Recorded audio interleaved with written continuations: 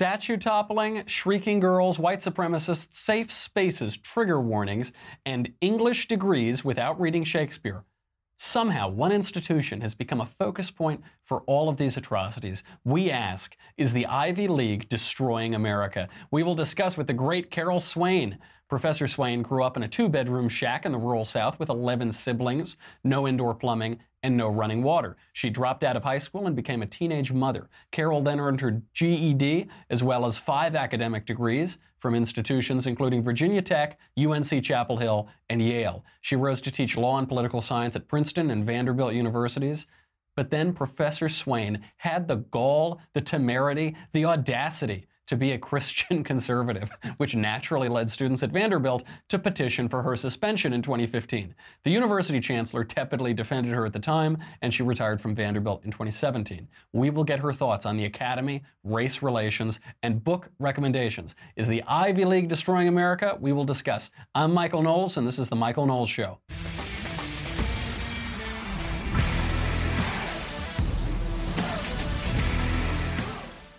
We have got a lot to talk about with Professor Swain. I can't wait to bring her on. I'm a huge fan of hers.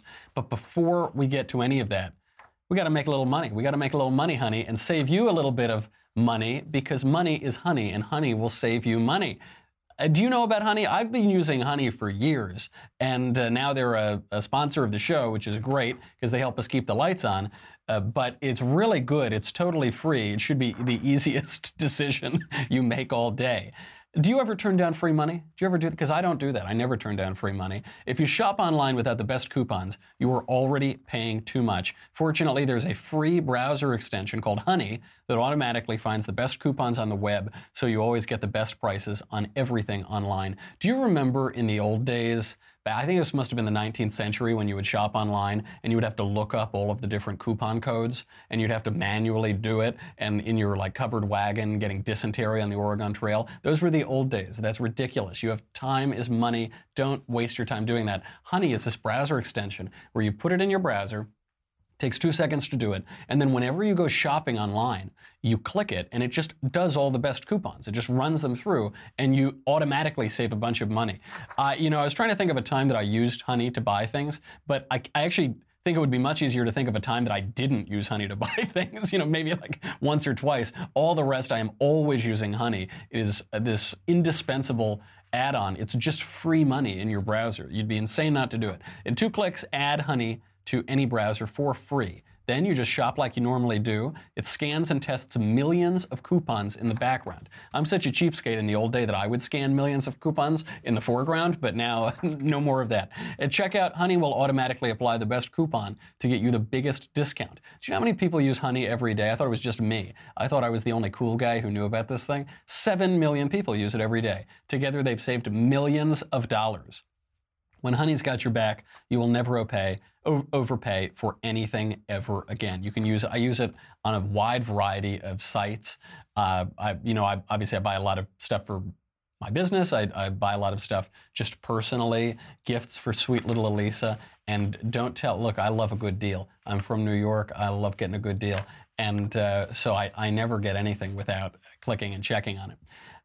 There's no reason not to add Honey to your browser today. It's free, takes seconds to install, and will save you a lot of money. Add Honey to your browser for free right now at joinhoney.com/covfefe, C-O-V-F-E-F-E, and you'll be able to afford even more covfefe. Getting discount covfefe in these markets is near impossible, but if anyone can do it, it's Honey. Go to joinhoney.com/covfefe, C-O-V-F-E-F-E. What is it? joinhoney.com/covfefe. All right, let's bring on Professor Swain. Professor Swain, thank you so much for being here. Thank you for your introduction.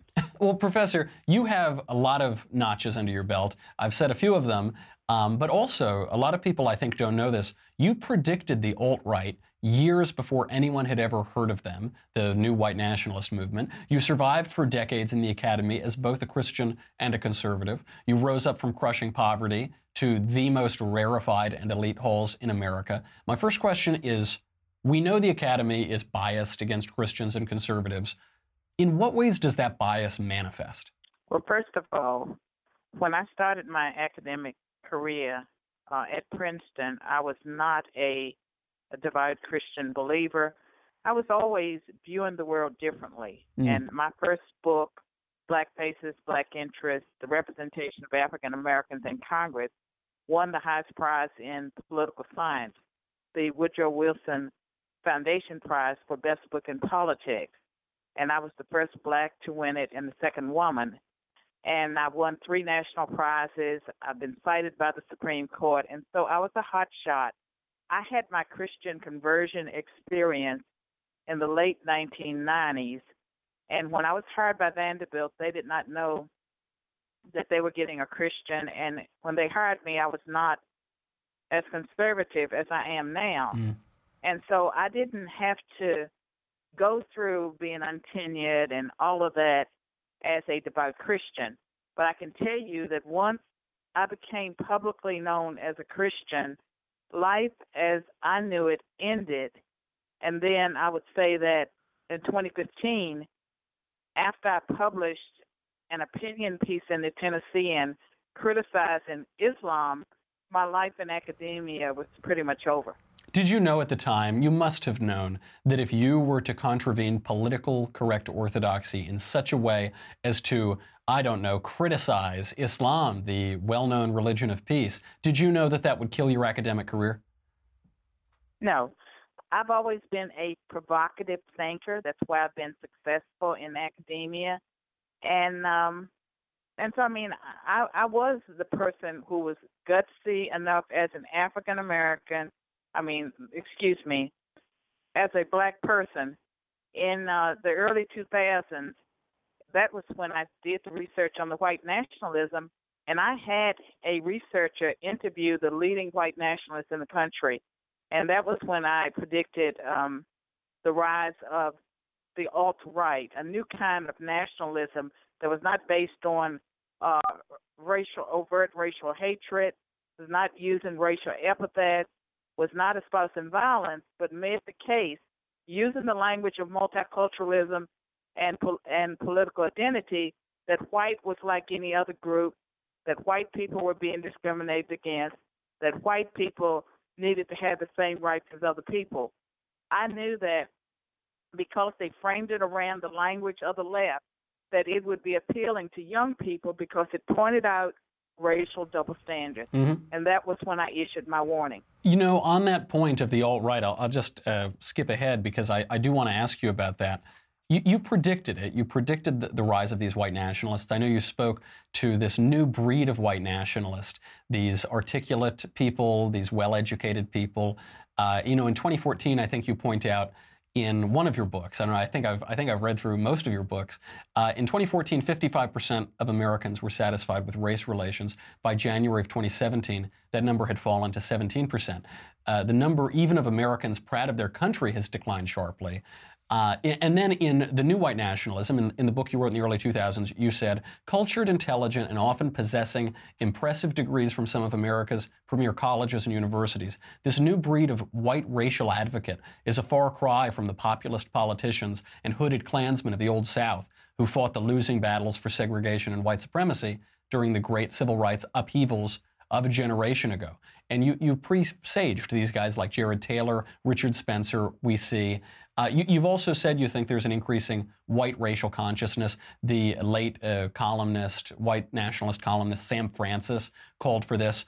Why is that? Why is there this new increasing white racial consciousness? And why is the new white nationalism coming out of places like Yale, where Jared Taylor attended school, and you and I also went, rather than the good old boys, Palookaville Country Bar, as we saw in the old days of the KKK? Well, there's a lot of reasons to that. And Jared Taylor was one of the white nationalists that I had interviewed, and then later I brought him to Vanderbilt to debate Tim Wise, a civil rights activist. And I brought him in because he was an intellectual. He defied the stereotype, and the stereotype had been, guys with missing teeth, beer guts, they couldn't string together 2 words, and we just laughed at them. We saw them on TV because no one took them seriously. That was the Klan and the neo-Nazis that the media presented to us. And so with Jared Taylor, I saw someone that frightened me because I knew that with my mindset and my sense of justice and how I don't like double standards, that if I were that poor white kid from Appalachia, I thought some of his arguments could be persuasive to me. And I wanted people to see that they had the wrong image, that these were well-educated people, and they were taking the language of the left to its logical conclusion. And I think part of the appeal today is the fact that white people are not doing so well in America. If you read Charles Murray's research or you look at the opioid addiction, the people that are being affected, and just the outlook, the hopelessness that white people are experiencing, I think it's only natural that as they become a smaller percentage of the population, they would act and think like other minorities. And in parts of the country, they're already a minority. And so they are just engaging in normal human behavior when you see your world changing. That's right. And I love that you point out that articulate racists like Spencer or somebody or Jared Taylor are much more dangerous. They're because people might be tempted to take them seriously and to take their ideas seriously because they have a nice polish, and maybe they wear tweed suits. It always seems to me that the reason that white nationalists go so wrong is that they love Christendom. They talk ad nauseum about Christendom and Western Christendom, but they reject Christianity. Most of these guys are atheists, like Richard Spencer is an avowed atheist. Between getting your part of your academic... so is Jared Taylor. And so is Jared. I actually didn't know that. Jared Taylor, also an atheist. But you had this experience, this born-again Christian experience during your academic career. How did that come about, and how did that experience of Christianity affect your view of politics? I can tell you that as a child, I was the only one of the 12 that was able to reach college. And so I'm the only one that's, solidly in the middle class. And so I guess in some ways I'm different as I was growing up. But I always saw the world differently. And when I was a young adult working outside the home, I worked in nursing homes. I worked in a garment factory. I sold things from door to door. One year I had 7 dead-end jobs, and I worked alongside a lot of poor whites that were just like me. And I think I've always had empathy for people who are working class, just like me. And I felt very much discriminated against by the black middle class and upper class. In fact, I didn't feel it. It actually happened. And as far as the people that mentored me, groomed me, saw my talent, pushed me, they were all Caucasian. And I find this very common among people that I talk with that are black, that come from similar backgrounds. The people who offered us a helping hand, many of them were white conservatives. So I don't know what that means, but I can tell you that my experiences have been experiences where I was treated better by whites than I were by blacks. That's interesting. Beyond even the racial point, you notice this in the language of economic envy. So you hear people say, we hate the 1%, the upper 1% of wage earners. I've never understood that. I came from relatively lower means. I didn't grow up with 11 siblings in a shack, but relative to my area, I came from lower means. And rich people have always been great to me. I've always gotten jobs from rich people. I've gotten scholarships from rich people. I'm not particularly angry at them. And I noticed something. At Yale, all the richest and most privileged Upper West Side children of hedge fund managers, they would lecture me and other students on financial aid about wealth and poverty in America. They would always lecture me. They'd call fellow conservatives who were on financial aid, they would call them uncompassionate or oblivious to financial difficulty. How have you responded throughout your life to elitists who would lecture you on race and poverty in America? I mean, it's really funny when they're white liberals, and to me, they're the most racist group of all. Absolutely, that movie Get Out was absolutely right. The white liberals are the most racist group. They are, and I have seen them discriminate in college and university admissions decisions between two blacks. That there was a black person from a working class background that has higher scores, and one of the reasons I think that I have been treated well by conservatives and people who, like you, people that were more affluent, that 1%, is that they saw someone that was hardworking, that was sincere, and they rewarded that kind of behavior. And I think that some of those same people, if they are liberal, they don't expect anything of blacks anyway, and so they are willing to reward behavior, that is not very competent, and they don't believe any of us are capable of achieving on our own, and so they lower the standards, and they are harming black people on the colleges and universities. They're harming them by not holding them to the same standards, and when they remove the classics, when they dumb down a math or economics course because students complain, when they cancel a course on free speech, they're harming everyone's education. And I think that what we're seeing is the fruits of affirmative action taken to its logical conclusion in that, during the era that I was in college in the 1980s, and I graduated with my PhD in 89, but, there was affirmative action, but if you were black and you were on those campuses, you did not get huge breaks. I did not go to school free. I had student loan debt. I had some scholarships, but I had to work. And nowadays, they seem to be telling black students that they can take separate tracks, that they can avoid any courses that may be challenging to their views. And I think they're harming everyone's education, and that it's totally irresponsible of college administrators making multi-million dollars to run universities, and they cave into the students, and they're harming the minority students the most. That's such a good point because, just last year, Yale decolonized the English department such that now you can graduate with a degree in English literature without reading Shakespeare, Milton, or Chaucer, which is incredible to me. And we've all seen that shrieking girl who was on that campus. In case you forgot, do we have a clip of the shrieking girl? Unsafe space here for all. Stay quiet. For all standing students. You understand that? As your position as master, it is your job to create a place of comfort and home for the students that live in Silliman. You have not done that. By sending out that email, that goes against your position as master. Do you understand that? Then no, I don't agree with that. Then why did you accept the position? Because I have hired you? I have a different vision. You should step down. If that is what you think about being a master, you should step down. It is not about creating an intellectual space. It is not. Do you understand that? It's about creating a home here. You are not doing that. You're supposed to be our advocate. It is not about creating an intellectual space. So when you see things like this, even at elite universities, Professor Swain, and it's because they've hired the wrong people, and they've sort of turned the black people over to the Black Studies program or the whatever ethnic studies program, but it's spilling over to the rest of the university now. And I, if that were my child or my grandchild, I would be horribly embarrassed.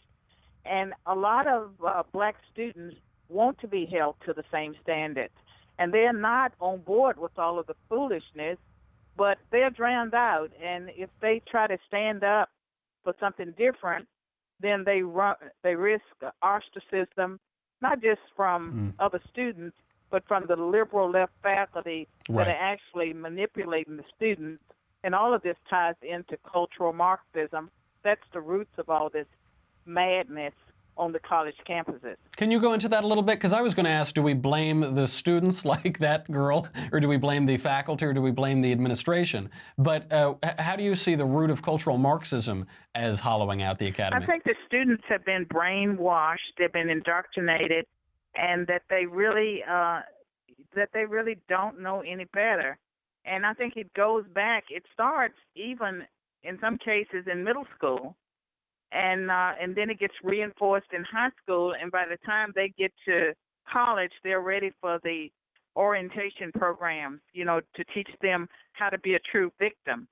And I think that it's all about remaking American culture, but it's not about remaking it in a way that's going to make black people or make the society better off. And again, I think that what we're doing is very destructive. It's harming everyone's education, and I think it's because the universities have looked at the increasing demographic changes, the ethnic makeup of the country, and they've decided, that you have to have people in certain percentages with degrees, even if those people are not college material. And all of this unrest and all of this protest that the universities support, I think it's the product of them relaxing standards so low that you have students that can't do the work. The students are miserable, and all they do is agitate, and they're being manipulated in some cases by faculty members that are not qualified, and so it's a vicious cycle. I don't know how you break it. The Ivy Leagues are the worst of all because they're turning out people that are going to be Supreme Court justices. They're going to be senators. They're going to be in newspaper editors, the thought and opinion leaders, and these people are shutting down free speech. They have no knowledge and respect of the Constitution. They will destroy America unless we can figure out a way to sort of dial it back and to move people to basics when it comes to honoring our Constitution and our American way of life. And I think that it's being pushed by a minority, that all of this chaos and that we see taking place, it's being fostered by the actions of a few, but imposed on everyone else. And there's so many people that are cowards, especially, white people, in that white people seem to be very afraid of being called racist. What they forget is that it doesn't matter what they do. They're going to be called racist. They're going to be called nativist. They're going to be called xenophobe. And so they might as well stand on some principles. If people start standing on principles, we might be able to change things. That is such a good point. I've long thought that when a lefty calls a conservative a racist, the conservative knows he's won the argument. And one shouldn't be afraid of this. The reason I don't worry about being called racist, I get called racist on Twitter all day long. I said that Black Panther wasn't a great movie, and I get called racist for that. But the reason that I know that I'm not racist is that I know that I'm not racist. That's why I'm not afraid of people calling me that. And yet people are cowering in fear. And speaking of the destruction of culture and history, you see this most clearly, especially on campuses, with the toppling of all of these statues, the toppling of Confederate statues, the renaming of Calhoun College at Yale because Calhoun was a South Carolina senator who supported slavery. You see Harvard taking the word Puritans out of its alma mater because it's not inclusive enough. You see it obviously with taking Shakespeare out of the English department. What is the end game for this cultural left in these universities? All you have to do is read George Orwell's 1984, and you see part of the end game. And if you were to read Cleon Skousen's The Naked Communist, he has a section in there. The book was published in 1958, and it had a section on 45 current communist goals, and that was current in 1958. They were read into the congressional record in 1963. The political left has accomplished most of those goals, and the end game seems to be to take America down. And I think that if people would read George Orwell's 1984 and maybe Animal Farm as well, Huxley's Brave New World, if they would read it with the knowledge they have today of our society, maybe it would awaken enough young people. And I also would include Saul Alinsky's Rules for Radicals. I think that every conservative needs to read it, and those parts of it that doesn't offend their conscience, they should apply it, such as make your enemy live up to his rule book. And I think that it's up to the young people, that people of my generation can point them in the right direction, but ultimately, if they're going to preserve this society, they will have to fight, and they will have to fight with knowledge, and they need to know history, and they need to value the Constitution. They need to know their enemy. Right. I think that's so much of it. I think the hollowing out of the curricula and knocking down all these statues and trying to erase our history and revise our history, I think a lot of that is so that we can wipe away all of that accumulated knowledge of tradition and make it easier for the reformers to keep reforming and reforming and reforming. Now, I notice at the beginning of your book, Be the People, you quote two of my favorite men, Leon Cass in his book on Genesis and C.S. Lewis on Screwtape, both writers about Scripture, both writers writing about Scripture in that case. Harvard's founding motto was Veritas Pro Christo et Ecclesiae, truth for Christ and church. All of these early colleges and universities in America were founded to study Scripture, to be, as Harvard's Rules and Precepts of 1646 wrote, the main end of a student's life and studies is to know God and Jesus Christ, which is eternal life, the only foundation of all sound knowledge and learning. Then you fast forward now, and the former president of Johns Hopkins University says the bad news is the university has become godless. Larry Summers, former president of Harvard, confessed things divine have been central neither to my professional nor to my personal life. This sure seems like mission drift to me. Does the university need to return to God, or are we so beyond that point in culture that that's a lost cause? No, I think that it's up to the students and their parents and those people who value America to use their influence and their dollars to push the university back to the middle. I mean, they don't have to go, all the way back to the 1700s when God was honored at these institutions that were founded. But I think that they are so off balance now. And I think that we all have a stake in having leaders and producing citizens who know how to think. We're not teaching anyone how to think these days. Not even the faculty can think. And that's very problematic. I do have a friend named Mary Poplin, who is at Claremont Graduate School. She has founded a new organization named the Upper Room. It's a nonprofit, but it's Christian intellectual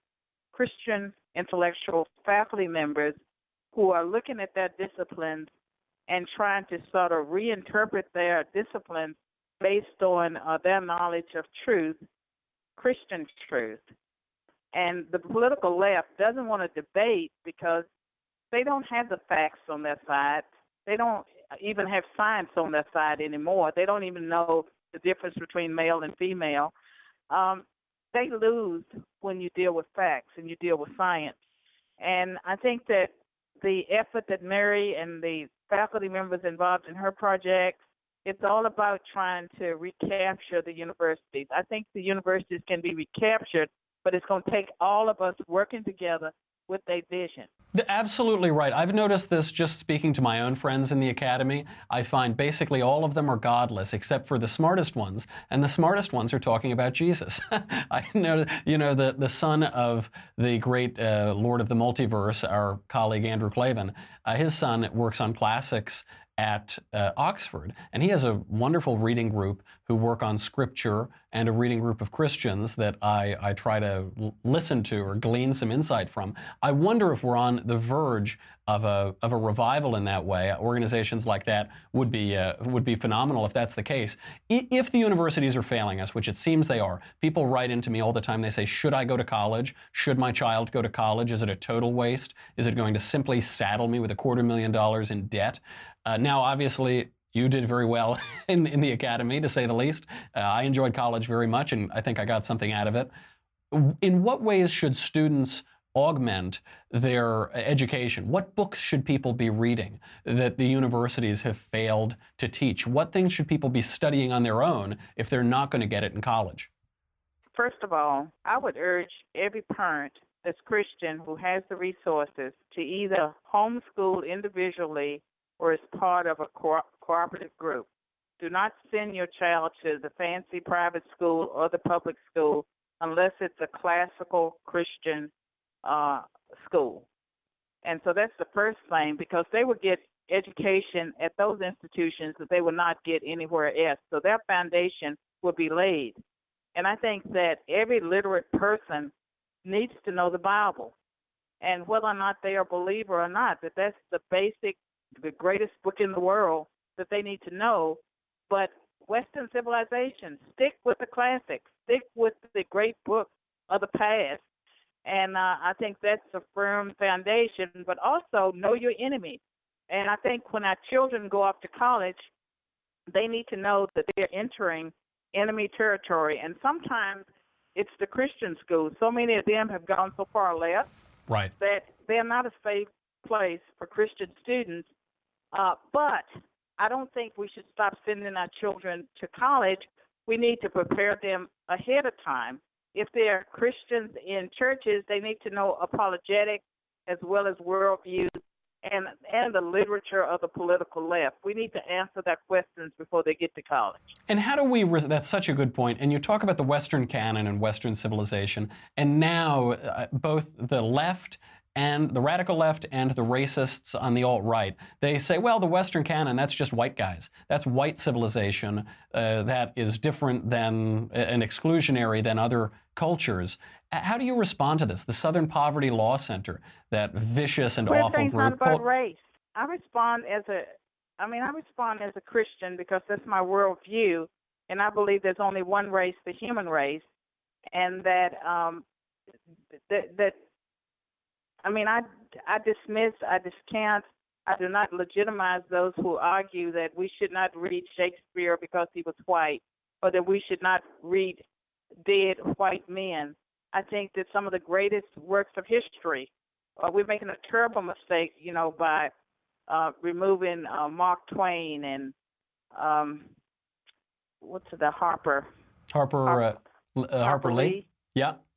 To Kill a Mockingbird and all of those, stories that have impacted generations of people. And, Uncle Tom's Cabin, that's probably not politically correct, but it's an important book. I think that we're making a huge mistake when we remove literature because the author happened to have been, white. That's right. And that if we treat white people the same way the political left says that we should treat members of every other group, we would not have a problem. They created the race and the racism to a large extent, and they're using it, to divide people. And I think it's very, very important that we don't give up the Western traditions, the Judeo-Christian way of life that is responsible for America being a country that people are willing to risk their lives to come to, even though they try to change it once they get here. Of course, and all of these values of equitable governance and justice and liberty and equality, all of those things come out of the Western tradition that people are now so despising. The Western tradition animated by Christianity, in which there is neither Jew nor Greek, nor slave nor free, nor male nor female, for all are one in the body of Christ. That part seems to evade both the radicals on the racist fringe and also the radical left. And really, really excellent to talk to you. We could go on forever, but I'm up against a break. Professor Swain, thank you so much for being here. We'll have to have you back and talk a little bit more. Thank you very much. All right, thank you. Wow, she is great. It is unbelievable background. Raised in a shack, one of 12 kids, slept on the kitchen floor, didn't have plumbing, didn't have running water, and rises up to become a professor of law and political science at the most elite institutions of the country. And now the SPLC calls her a white supremacist or something, a white bigot. Absolutely outrageous and despicable. Carol Swain, she is so good. I urge people to read her books and look her up on YouTube. She's given other great talks as well. Okay, speaking about our culture and our history and defending our culture, we've got to get to this day in history. But before we do that, you guys are monsters. You guys are just vicious monsters. I have to say goodbye to Facebook and the audience formerly on YouTube. The former audience that was on YouTube before they decided to censor us and every syllable that comes out of my mouth. Probably because I have those white supremacists on like Carol Swain. That's probably why they can't allow our videos on YouTube. Okay. Thank you very much if you're watching there. Go to dailywire.com. If you're already a subscriber, we appreciate it. You help keep the lights on in Covfefe and my Leftist Ears Tumblr. What do you get? You get, for $10 a month or $100 for an annual membership, you get me, The Andrew Klavan Show, The Ben Shapiro Show. You get The Conversation coming up with the big boss very soon. The Ben Shapiro, that one will be up next. None of that matters. What really matters is this. Have you guys been watching Jimmy Kimmel lately? Have you been seeing him? Jimmy Kimmel, the former host of The Man Show, is now sobbing on national television every single night. And you're going to need these guys. He said he was happy that he doesn't have a Republican audience anymore. He said, riddance. I won't even say good riddance, riddance. And you're going to need these. Otherwise, I think your computer, or your television rather, is going to explode. It's going to, because you don't want all that salty water near the electrical wires. And Jimmy Kimmel is giving you a steady stream every night. So make sure you get your Leftist Tears tumbler so you can safely dispose of those salty leftist tears, and you can drink them because they're delicious, either hot or cold. They're always delicious. Go to dailywire.com. We'll be right back with This Day in History on Washington's birthday.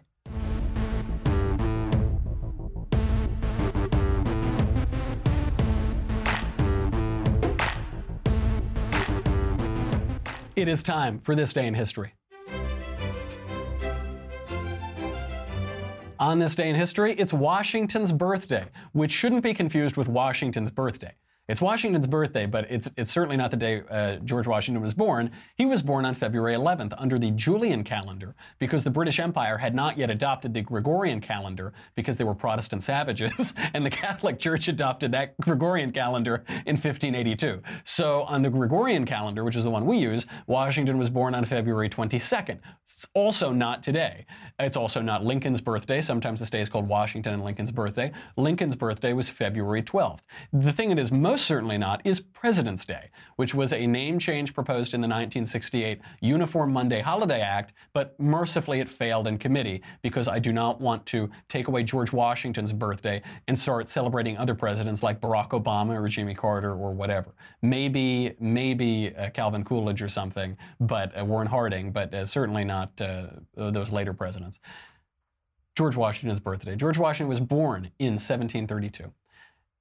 The thing I think we all have to drive home, we have this image of George Washington. Well, in the old days, we had an image of him as the father of the country, the guy on the $1 bill. Now we have the image of him as a vicious slaveholder because we all read Howard Zinn and stuff like that in schools. George Washington was an amazingly courageous, dignified, and virtuous man of a caliber that I don't think we can even fathom in 2018. He was born in 1732. His father died in 1743. George was just 11 years old. His father left him very little money for formal schooling, so Washington was only able to be formally educated through age 15. How did he educate himself? He clearly was an educated man. He did it on his own. He decided of his own volition to write down the rules of etiquette that a dignified and gentlemanly guy would comport himself with. He wrote his own book. You can still buy it, Washington's Rules for Civility. Washington was insanely courageous in battle. People now criticize him for having made some strategic errors as general. If they were errors, and maybe there were errors, he was saved time and time again by providence and weather patterns, which sometimes you can't distinguish from one another. But he was insanely courageous. During the French and Indian War at the Battle of Monongahela in 1755, Washington rode through men who were being slaughtered all around him to take charge of the collapsing lines. He could have stayed back, but he decided to charge on ahead to take care of these lines as men were falling off horses all around him. During this charge, he had 2 horses shot out from under him and 4 bullet holes shot through his coat. 4 bullet holes. Now, I am convinced, as are many, that the American Revolution would not have been won. We could not have won it. It would have been over in 1776 without George Washington. Here is a clear example of providence. 2 horses shot out from under him in the same instance, 4 bullet holes through his coat, and he kept on and was able then to take the lead in the American Revolution. At the Battle of Princeton in 1777, George Washington led soldiers from his white charger to within a mere 30 yards of the British line. He was an easy target. Everyone thought he was going to get killed. He didn't care. He is said to have said, "Parade with me, my fine fellows, we will have them soon." This reminds me of Churchill when his plane was shot down the 3rd time. They said, "Don't you fear death?" He said, "I love life, but I do not fear death." You see this time and again with Washington on the battlefield. By December 1776, most consider the revolution a lost cause. The Patriots had suffered defeats in New York and New Jersey, massive defeats. So what did Washington do? He led a counter-strike against the ice-filled Delaware River on Christmas Day. And even that charge was delayed immensely. People said there's no way, there won't be any element of surprise, which there wasn't. It was daylight by the time they arrived there. And he said, "It doesn't matter, we're doing it anyway. This is how we're going to win." In 1781, with the revolution once again on the verge of defeat, Washington made the risky decision to surround Cornwallis's British army at Yorktown. This wasn't the ceremonial end to the war. This was a major risky decision, and there had been huge setbacks for the Patriots. Nevertheless, he decided to surround Cornwallis's army. It won the war. On December 23rd, 1783, George Washington surrendered his military commission to Congress to affirm civilian control of the military. This handing over of power caused his former foe, King George III, to call him, quote, "the greatest man in the world." He then followed this up by surrendering presidential power after 2 terms. It's not like there were term limits. It wasn't until that dirty, rotten Democrat, Franklin Roosevelt, that they would break Washington's example of 2 terms and stay on until he died in his mistress's arms. But George Washington set that precedent. He could have stayed on. He could have been the American king, but it wasn't until a Democrat in the 20th century that someone strove to become the American king. Washington was the richest president in American history. He was the richest president in American history. We now have President Covfefe, who converted the White House into the Gold House, so now Washington is only the second richest American president, but still, pretty good record. Upon his death, Washington freed his slaves. Washington was the only founding father to do so.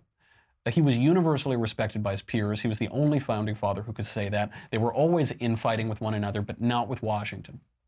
Abigail Adams wrote, quote, "He is polite with dignity, affable without formality, distant without haughtiness, grave without austerity, modest, wise, and good."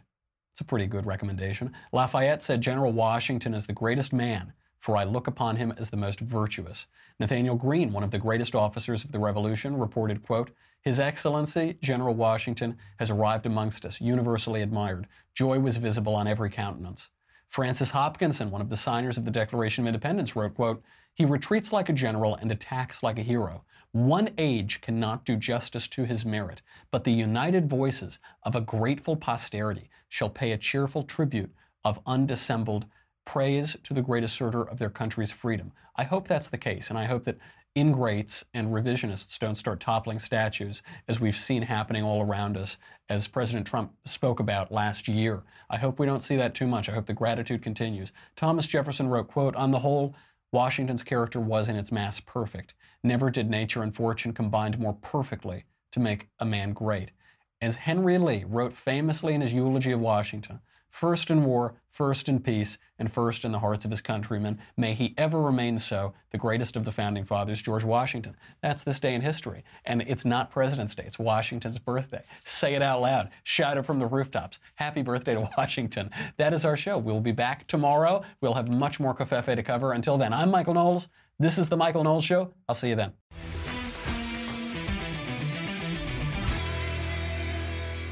The Michael Knowles Show is a Daily Wire forward publishing production. Executive producer, Jeremy Boring. Senior producer, Jonathan Hay. Supervising producer, Mathis Glover. Our technical producer is Austin Stevens. Edited by Alex Zingaro. Audio is mixed by Mike Coromina. Hair and makeup is by Jesua Olvera. Copyright Forward Publishing 2018.